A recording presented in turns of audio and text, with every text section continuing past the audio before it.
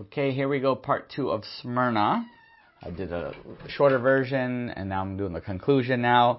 We're looking at Smyrna, part 2, positive persecution, Revelation 2, 10 to 11.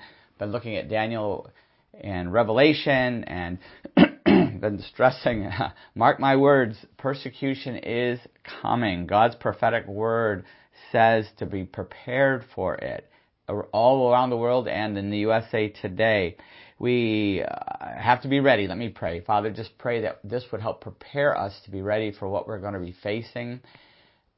The entire world, and especially for those listening here in the United States today, that we would be prepared. And I pray that if anybody has never put their faith in Jesus, today would be that day. That's how they would be prepared for what is coming on this earth as we get closer to the second coming of your Son, Jesus Christ. We pray that in Jesus' name. Amen. Okay, so we're looking at 7 churches, and they're historical churches, but also they represent, they're actual churches, but represent historical phases, and also have application for each church and each individual life. So 7 churches, each one of them, there's the good, the bad, the warning, and the encouragement. We already did the good for Smyrna, and now we're ready for the bad. And so we're in Revelation 2, verse 10, Smyrna, and we get to the part where he talks about the bad. Jesus is writing about the bad. And he says here, "Do not be afraid of what you are about to suffer. I tell you, the devil will put some of you in prison to test you, and you will suffer persecution for 10 days. Be faithful even to the point of death, and I will give you the crown of life. He who has an ear, let him hear what the Spirit says to the churches. He who overcomes will not be hurt at all by the second death." So what is the bad? Nothing. There's not one bad thing, not one word. This is one of the few churches, amazing, right? That one of the few churches in the history that God doesn't have something bad to say about, right? There's no negatives that Jesus has for this persecuted church. Now, I love my church, New Hope Community Church. But there's a few things I don't like about it. Notice I didn't say a few people. I didn't say people, but a few things I don't like. But even Jesus had nothing to say bad about Smyrna. I'm sure it wasn't perfect, but it was being perfected through its suffering. It reminds me of when we first started the church, and those who were here 20 years ago remember all the crazy things we went through, and the persecutions and the insults and the attacks that we were constantly going through. And I remember the church was just such a sweet fellowship for that first few years. Still a great church, but at the beginning it just was just amazing. It was just a complete blessing to be part of that ministry. Do you remember that? Those who were part of that? And I think it was because of the persecution, the constant outward pressure that was producing something special spiritually. And this is what this kind of church is like. And it's ironic that these faith teachers on TV say we should all be healthy, wealthy, and blessed. And if you're not, it's because you have a faith problem or a sin problem. But Jesus says just the opposite. Sorry, false teachers. Jesus says just the opposite. He said the persecuted and poor are the ones who are blessed because of their faith. And because that's what produces that great faith, is their poor in spirit and the persecution. That's what makes a great church, okay? So looking at the historical phase chart, Chicky, I'm sure, was putting up here right now, 100 to 312. It's the second historical phase, 100 to 312. That is the phase that we're talking about in church history that represents this phase here with Smyrna, the second church. Each of the churches represent a different phase prophetically throughout history, and there was charges against the church in Smyrna, and the charges against the churches being persecuted in this phase of a couple hundred years. There was lots of different charges, attack points used by Satan, several different strategies that were used by Satan. Now, every different age, there's persecution, and Satan comes up with a new battle attack plan strategy, okay? But the same goal is to destroy the church. In this time, this 100 to 312 AD time, there were 5 specific charges. One was cannibalism. They accused the church of cannibalism. Why? Communion. They misunderstood communion. They thought they were really eating somebody, So they didn't understand it was symbolic. The bread and the wine were symbolic of Jesus. They were accused of practicing orgies in the Christian churches. Why? Because of the agape love feast. Once again, they heard the rumors. Must be an orgy, because that's what the Romans were doing, right? Atheism. Why would they accuse them of atheism? Because they wouldn't worship all the gods, and the emperor included. They wouldn't worship all the gods. They only worshiped the one true God. But because of that, they were atheists. Because they ignored all the gods. They neglected the gods. They were accused of being politically disloyal. Why? Because they wouldn't worship Caesar as God. They wouldn't say Caesar is Lord. Only Jesus is Lord. And so they're accused of being politically disloyal. And finally, they're accused of being fire starters. Why? Because Nero started that whole thing, right? Accused them of burning Rome when he himself was the one who did it. They were considered terrorists in that society. And also because they taught that the world would be destroyed by fire, which it's going to be. For 2 Peter, you can look it up yourself. It's going to be destroyed. Revelation, going to be destroyed by fire. But because they taught that, they were considered arsonists of the time, the terrorists of that time. Now, the persecution was intense for 200 years. And during this 200 years of church history, 100 to 312 AD, the church grew at an amazing rate. In fact, the church during this time reached the greatest percentage of the world population of all of history. The greatest percentage of people in the world were Christians at this time. The Christians were defeating the Roman Empire spiritually. And so Satan had to try a new tactic. We'll hit that one in the next church. But a couple things. I wrote a paper in seminary, Lifestyles of the Poor and Forgotten. And I wrote about how fast the church was growing and why it was growing. And I'm just going to read you a couple excerpts from the study that I did on the original documents. Celsus, a vicious opponent of Christianity, talking about why the church grew so quickly.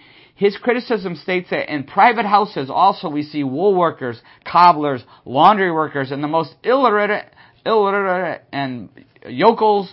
Whenever they get hold of children in private and some stupid women with them, they let out some astounding statements. And by saying this, they persuade them. Ooh, interesting. We won't comment on that. What the Roman, group was like. Page 10 of my writing here, it says this: early Christians lived radically different lives. Converts were attracted in large numbers. Men and women lived holy lives. They were willing to suffer, die, witness whenever they had the chance, and willing to give the shirts off their backs. They stood out in their culture. This enabled a small band of disciples to expand at a phenomenal rate. By AD 30, Christians were the majority in AD 300. By AD 300, Christians were the majority in many provinces. Wow. Tertullian, one of the church fathers, writes, "We have filled every place belonging to," he's writing to the Romans, the Roman government. We filled every place belonging to you. We can count your armies. Our numbers in a single province will be greater. The critic Calisius says, "These vicious habits are spreading day by day, multiplying all over the world." Amazing. The church growth movement in the United States has resulted in shrinking the church since 1970s. Shrinking the church. That's what it's done. It only resulted in moving people into different churches who are doing a better show. The Christianity is fading in the U.S. because church growth methods were not biblical church growth methods. They were worldly, and they've injured the church. They've shrunk the church, right? And if we really want to grow, if we really want a revival, we have to be like the New Testament church. If we really want to see a spiritual awakening, it will probably take what they experienced: persecution and living under crisis. The Christians in the persecuted countries today have been praying for years for the church in the U.S. You know what they've been praying for? They've been praying that we would be persecuted. Why? Because they can see what a mess we are. They can see how worldly we are. They can see how worldly we are. They can see how we don't have biblical worldviews. They know that only persecution can preserve a church, really preserve it and really grow it. And we're starting to see that set up now. We're starting to see the birth pains and the contractions. We're being set up for persecution right now. We're seeing it all over the place. If you've been following my series, you know what I'm talking about. So there's no bad, but he does give them a warning. It's the good, the bad, and then a warning. But this warning is different from what he gives usually. He says here in verse 10, do not be afraid of what you are about to suffer. I tell you, the devil will put some of you in prison to test you, and you will suffer persecution for 10 days. Be faithful even to the point of death, and I will give you the crown of life. The warning, but this warning is different from the other letters. The other letters that stop doing this or else you're going to get it. I'm going to do something. I'm going to punish you or discipline you. This one is not that. This is a whole different warning. This one is warning them about what is coming their way. Not because he's going to discipline them, but what's coming their way because of the persecution that's coming. He says you're going to suffer. You're going to suffer, but don't be afraid because I'm in control. First and the last. I'm the resurrected from the dead. You will be resurrected from the dead too. Jesus promises that they're going to win in the end. They're going to win. And he promises to give us grace no matter what we go through. In fact, in 2 Corinthians 12, 9 and 10, listen to what Paul says when Paul was asking for help, deliverance from what he was going through. In 2 Corinthians 12, 9 and 10, where it says, but he said to me, my grace is sufficient for you, for my power is made perfect in weakness. My power is made perfect. My grace is sufficient for you, for my power is made perfect in weakness. Therefore, I'll boast all the more gladly about my weaknesses and insults and hardships and persecutions and difficulties. I blurred two verses. I'm going to read this again. But he said to me, I have it memorized, but I blurred them together. But he said to me, my grace is sufficient for you, for my power is made perfect in weakness. Therefore, I'll boast all the more gladly about my weaknesses, so that Christ's power may rest on me. That is why, for Christ's sake, I delight in weaknesses and insults and hardships and persecutions and difficulties. For when I am weak, then I am strong. Glorying and delighting in persecutions. Why? Because God's grace is there and His power is made perfect in weakness. Christ promises to give us grace. We don't have to be afraid of persecution. You can't prepare for persecution. We can't get ready for it. We can grow spiritually and grow in our faith and read the Bible and all that. But when it really hits the fan, the only thing that's going to carry us through is God's grace. The grace of Jesus Christ. You can't pump yourself up for it. You just wait. Whatever trial we face, God gives the grace for that trial. For my grace is sufficient for you. But definitely grow your spiritual muscles, learn the Word, live it. All those are very important. But in the end, it comes down to grace. It comes down to grace. It says the devil will put some of you in prison. The word devil literally means to slander, to accuse falsely. That's what the name means. And he will put some of you in prison to test you. God uses persecution to test, to refine the church. When this happened in Smyrna and all throughout church history, many have fallen away from the faith during persecution. What does that show? They weren't real. They weren't real. There's no better way to see who's real and who's fake than when we are persecuted. The church in the USA is a mess. It's a mess. Persecution is going to clean it out. We're going to see who are the wheat and the weeds. We're going to see who are the sheep and the goats. We're going to see it. We're seeing it already. Already in the U.S. we're seeing this separation that God is using. It's not even real persecution yet. We're already seeing how many Christians just fall away because they don't want to, go against the world or be unpopular, or they've been brainwashed into the world's thinkings. They've conformed to the pattern of this world. Crazy ways. God is already, even without real persecution, it's already happening. The wheat and the weeds are being separated here in the U.S.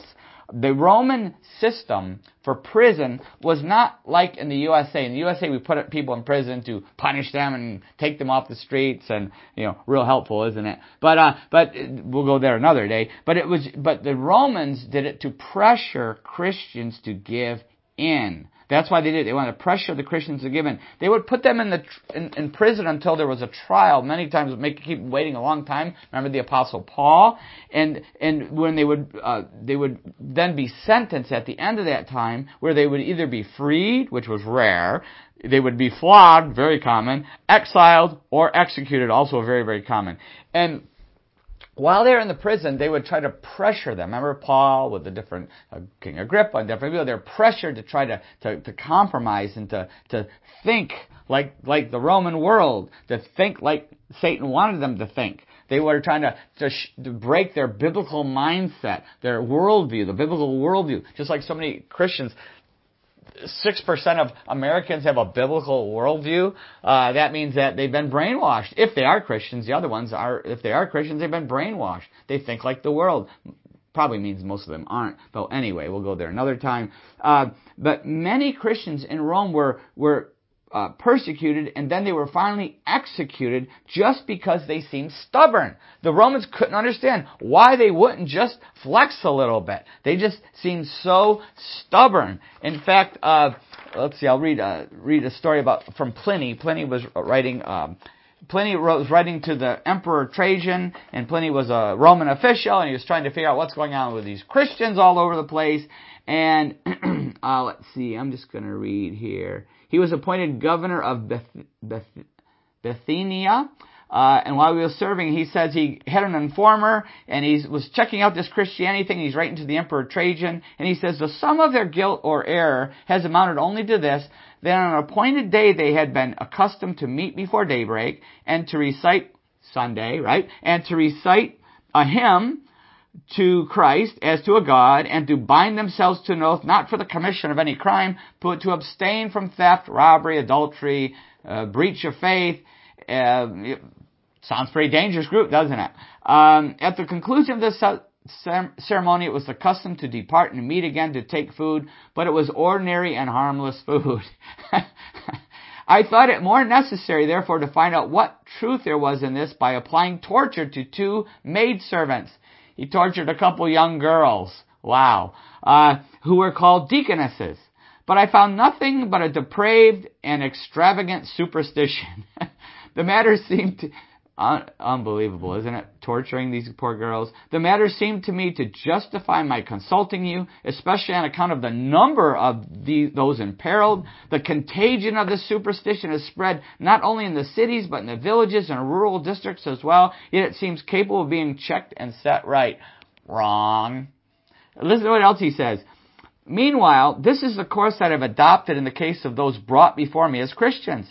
I ask them if they are Christians. If they admit it, I repeat the question a second and a third time, threatening capital punishment. If they persist, I sentence them to death. For I do not doubt that whatever kind of crime it may be to which they have confessed, their inflexible obstinacy should certainly be punished. They're being stubborn for not denouncing Jesus. I don't know if they committed a crime, but just that they are so stubborn about this Jesus guy, they should be killed. That's what he's saying. It's crazy. There were others who displayed a like madness, and whom I reserved to be sent to Rome since they were Roman citizens. Wow. So does this sound familiar? That just because they were considered stubborn, they were being executed and tortured because they couldn't understand why they would just hold to Jesus so stubbornly, so faithfully, the Bible calls it. And then back to Revelation 2, it says you will face persecution for 10 days. 10 days. Probably referring to the actual persecution in Smyrna.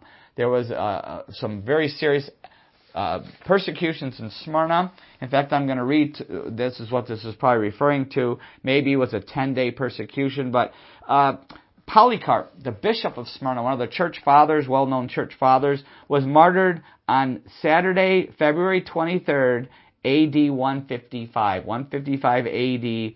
There were public games. The city was crowded in these public games. They were excited. They got all wound up against the Christians. They said, away with the atheists. Let Polycarp be searched for, because he was the bishop.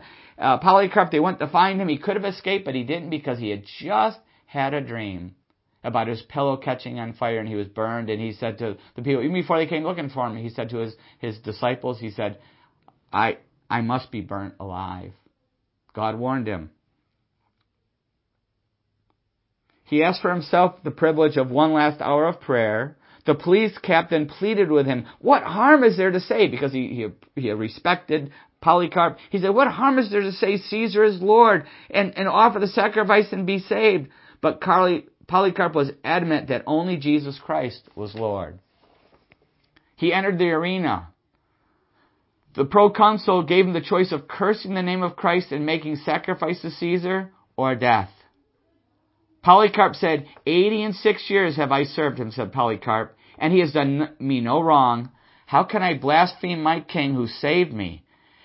The proconsul threatened him with burning, and Polycarp replied, you threaten me with fire that burns for a time and is quickly quenched, for you do not know the fire that awaits the wicked in the judgment to come and in the everlasting punishment. Why are you waiting? Come, do what you will. The crowds came flocking with bundles of wood. The Jews, though they were breaking the Sabbath, came and carrying the bundles in the head of the line, bringing the most wood for the fire. These were the Jews who were against Jesus. They were going to bind him to the stake, but you know what Polycarp said? He said, leave me as I am. For he who gives me power to endure the fire will grant me to remain in the flames, unmoved, even without the security you will give by the nails. So they let him loose, and he was burned at the stake, not even bound. Amazing. Amazing. This is what Polycarp went through. This is what Jesus is warning the people, the Christians in Smyrna about. He's probably referring to an actual persecution in Smyrna, but 10 days is also a Hebrew idiom. And there's the idea is that there's a limit to it. It won't last forever. It was meant to encourage them that Jesus is in control. There's going to be a limit, the 10-day limit, the idiom. It's like saying you're going to need cancer treatments, but 10 chemos and you will be done.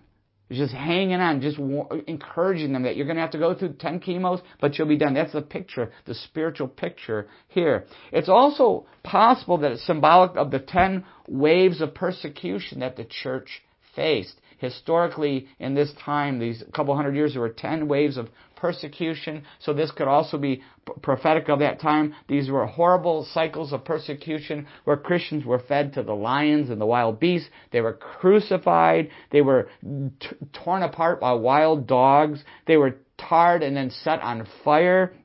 They were burned at the stake. They were boiled alive. Unbelievable what the devil encouraged his servants to do to the Christians, just like we're seeing happening all over the world today, and starting here in the U.S., it's starting. But he says there's 10 days, there's limits, and each time there were converts. Amazing. The blood of the martyrs was the seed of the church. Every time there were converts, and each time God would also reassure them that He was in control, that He would show that there were limits to what Satan and his minions could do. And I'll just give you a couple of examples. Herod Agrippa, remember Herod Agrippa in Acts 12 killed James. But what happened to him? He was eaten by worms. Horrible inside, eaten by worms. The message was very clear there in Acts 12. Don't mess with God. You may be given permission to persecute, but in the end, they're going to be in heaven and you're going to be burning in fire, eaten by worms. That's a picture of hell. A picture of hell. Nero, he killed Peter and Paul. And yet what ended up happening to Nero? He cut his own throat to escape being whipped to death. He cut his own throat. Domitian called himself Lord God. He was incredibly cruel, Domitian. Incredible persecutions. But what happened to him? He was stabbed on his throne, the toilet. He was sitting on his toilet and he was stabbed by a slave, killed by a slave while he was on the toilet, his real throne. Trajan, who Pliny had written to, and it was very cruel to the Christians. He had a stroke. He lost use of his body and his mind. He died in anguish. Unbelievable. Over and over again, you can see in history. And the church fathers saw it happening, and they encouraged the believers, saying, look, God is in control. Look what He's doing to Satan's minions. Look what He's doing. Marcus Aurelius. Marcus Aurelius was terrible to the Christians. Once again, he also wrote what was it called? The Meditations. His Meditations. Listen to what he said, his personal reflections. We must show patient long-suffering. Our existence on this earth is fleeting and transitory. All men and women share the divine spark, so they are brothers and sisters. Men exist for each other, then either improves them or puts up with them. Except for Christians, who he was brutally killing, and then he died a terrible death. Valerian, page 22. Valerian also, once again, was a terrible persecutor of Christians. He ended up being captured in battle by let's see, who captured him?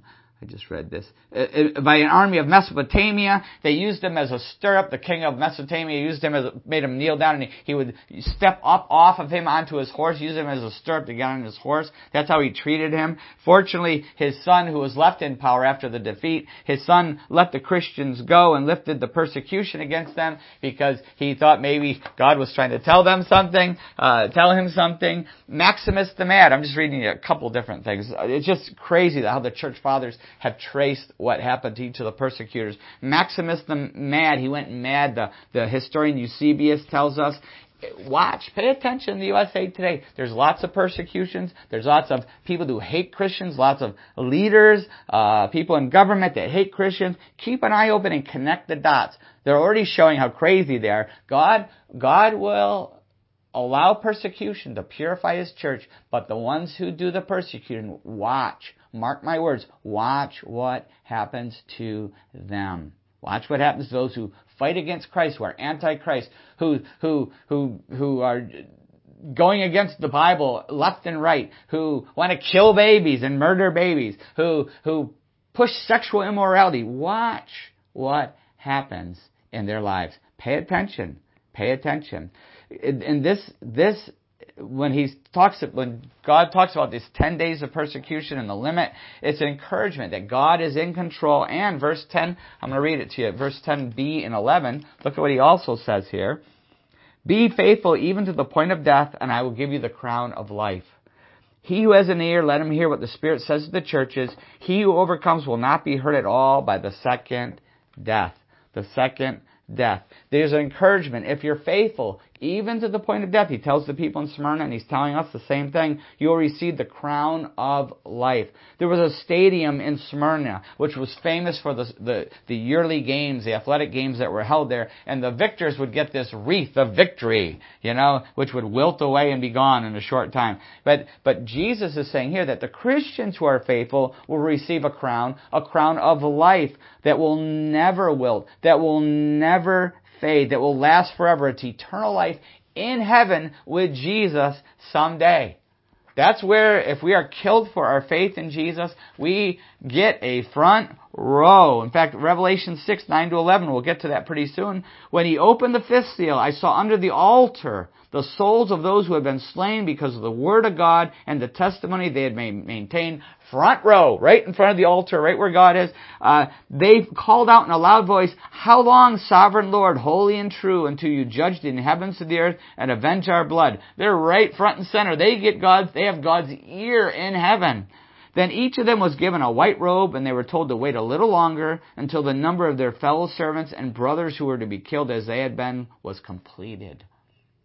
That's when God will act, when the number is complete. God has a number of martyrs that are going to die for His glory, for the witness of Jesus Christ. And when that number is completed, God's judgment is coming on this earth. But we will, if we are persecuted and if we die for Jesus, we will be in front of the altar in heaven, having God's ear. God will be speaking to us right there. And not only that, the crown of life, but we won't be hurt by the second death, it says. You won't hurt at all by the second death. In the Greek, it's a double negative. It says, no way, no how will you be hurt by the second death. It's a double negative. The first death might hurt a lot, being burned at the stake, but the second death, not at all. Think of going to the dentist and you're going to have a tooth pulled or something done, some kind of surgery, and they give you a shot of Novocaine. That hurts. The Novocaine hurts, but after that, you don't feel a thing. And that's the picture. The first death, persecution, martyrdom, painful, but then no more pain. The second death doesn't touch us. We aren't touched by it. The second death, no way, no how will hurt us. It won't hurt us because it won't happen to us. We will not die the second time. The first death is physical, when we're separated the soul from the body. Everyone has to go through that, separating of the soul from the body. But the second death is way different. It's a spiritual death. It's separated, eternal separation from God. The eternal separation from God. And this is the death you do not want to face. Revelation 20, just read a couple verses here in Revelation. In Revelation 20 verse 6 it says, talking about this very thing, blessed and holy are those who have part in the first resurrection. The second death has no power over them, but they will be priests of God and Christ and will reign with Him for 1,000 years. Verse 14 and 15. Then death and Hades were thrown into the lake of fire. Hades was the temporary hell. Then death and Hades were thrown into the lake of fire. That's the eternal hell. The lake of fire is the second death. If anyone's name was not found written in the book of life, he was thrown into the lake of fire. If our name is not written in the book of life, when you put your faith in Jesus Christ, you give your life to Him, your name is written in heaven in the book of life, and that book reserves your place in heaven. If your name is not written in that book of life, you will be spending, the moment you die, you will go to Hades, temporary hell, and then someday you will be thrown into permanent, eternal hell forever. If your name is not written in that book of life. It's horrible, but we're going to talk about how you can avoid that in just a moment. Hang on. But also Revelation 21 verse 8. Look at who ends up in hell. Not in the book of life, but listen to what their life is like. But the cowardly, the unbelieving, the vile, the murderers, the sexually immoral. Sexually immoral. In the USA Today, you want to do it? Go ahead and do it. You can live any way you want. You can sleep with whoever you want. You can marry whoever, whatever you want. You can do whatever you want. Sure you can if you want to end up in hell. Sexually immoral. Very, very serious. Sexual sin. You think you're a Christian, but you're living in sexual sin. You better think again. It's very, very serious. Sexual sin.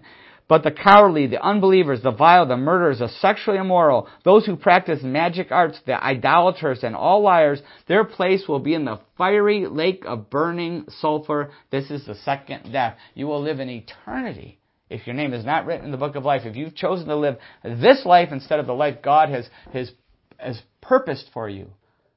If you choose that, you will spend your entire eternity burning in hell. But Jesus doesn't want you to go there. That's why He died for us. We're going to come back to that in just a minute. But those who are Christians who go through the first death don't have to be hurt by the second death. No way, no how. We don't have to be afraid of that. All those killed, the second judgment, the great white throne, the being thrown into hell, all who are just killed at the second coming, and all who are in, because they didn't follow Jesus, when Jesus comes, He's going to wipe them out. All who are killed at the second coming, and all who are in temporary hell, Hades, will be thrown to the permanent hell. The great white throne judgment is for all who have not put their faith in Jesus Christ. There's going to be global warming, all right. and all on the globe who reject Jesus are going to experience eternal global warming, right? But you don't have to fear hell. You don't have to fear the second death. God has provided a way out. He's provided that way out in Jesus Christ. His own Son came and took God's wrath on Himself on a cross, died on our place, took our punishment, took it all on us, and we can be released from this fear of death, the second death. We can be released of the fear of the first death because it won't hurt us either. We can be released from fear of judgment. We can be released of all of our sin and everything we've done. We can be forgiven. It can be wiped clean. We can be given a brand new life here on earth the moment you put your faith in Jesus, and it goes out through all eternity with God in heaven. You can have that if you will just turn away from the sin, from your sin, and put your faith in Jesus Christ. John 3:16 says, "For God so loved the world that He gave His one and only Son, that whoever believes in Him shall not perish but have eternal life." The moment we turn away from our sin and believe in Jesus, doesn't mean just in our head. It's a heart faith. It's a complete trust in. It's a complete depending on. It's a complete giving our life to Jesus. The moment we do the biblical believing, the biblical faith, it means to completely give our life to Jesus. The moment we do that, we don't have to fear anymore. We are now a child of God. The Holy Spirit lives in us. We have Jesus as our protector. And He will take us through this life and all the way into eternity someday. Have you put your faith in Jesus? Have you escaped the judgment to come upon this planet and upon everybody who has turned their back on Jesus Christ? Have you put your faith in Jesus Christ? Have you done that? And as Christians, the encouragement here, we've done that, but we don't have to fear the first death either. It could hurt. Novocaine shot could hurt. We know worldwide persecution is coming, and I believe it's already started all over the world, and it's coming very close here. It could explode any time, even within the next few weeks, if you know what I mean. Either way, no matter who gets elected president, it could still explode. Persecution can explode. The match is set. It could happen any time. Are we keeping our eyes open? Are we being prepared for that, the second coming? Are we being ready for what is going to happen with persecution? Are we keeping our eyes focused on the crown that will last, not the temporary garbage and the worthless stuff? Are we keeping our eyes focused on the crown that will last? Philippians 3 talks about this very thing. And Philippians 3, I didn't mark it. Philippians 3, verse 8, and then 13 and 14. Listen to what it says here. In verse 8,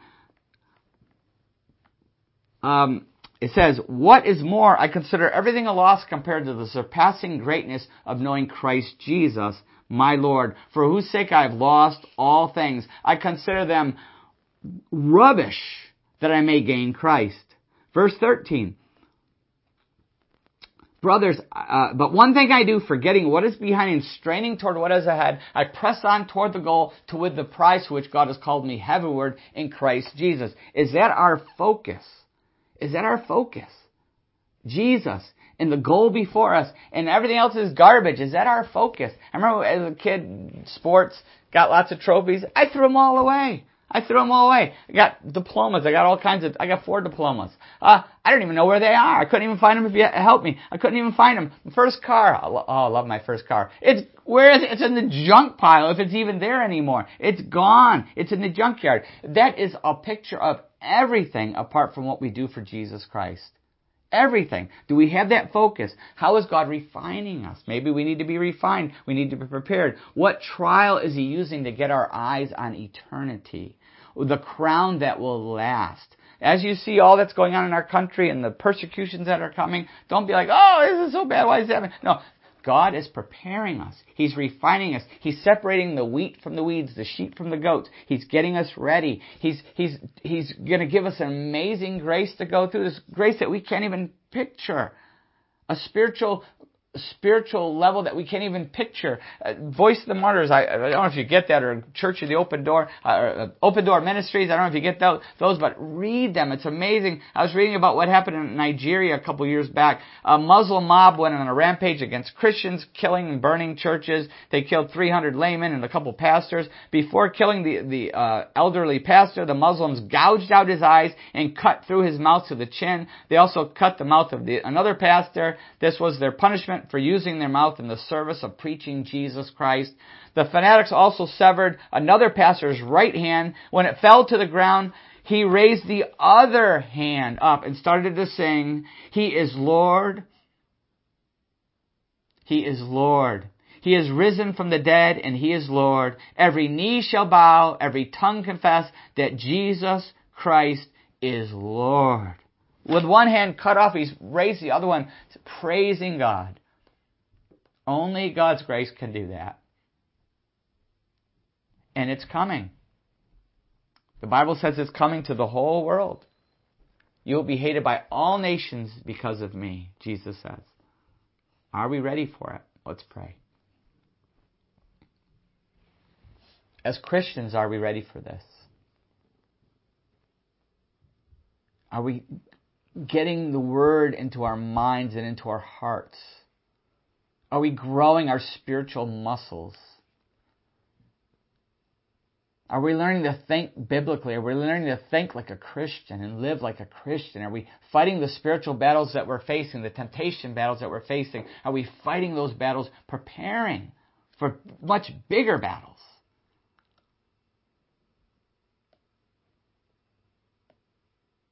Are we learning to live by grace? Do we understand that His grace is sufficient, whatever we're facing in life, whether it's a trial now or persecution in the future? Are we learning to live by grace? Maybe, while we're ending with this prayer, maybe you're not ready because you've never put your faith in Jesus. You've never given your life to Jesus. You are still under Satan's power. You are still facing an eternity in hell for temporary garbage, for lies, for delusions. But the Holy Spirit is speaking to your heart,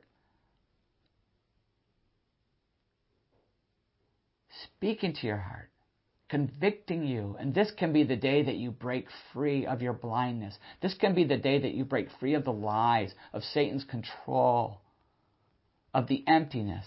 The thief comes only to kill, steal, and destroy. But Jesus says, but I've come that they may have life and have it to the full. This is the day you can have full life by putting your faith in Jesus.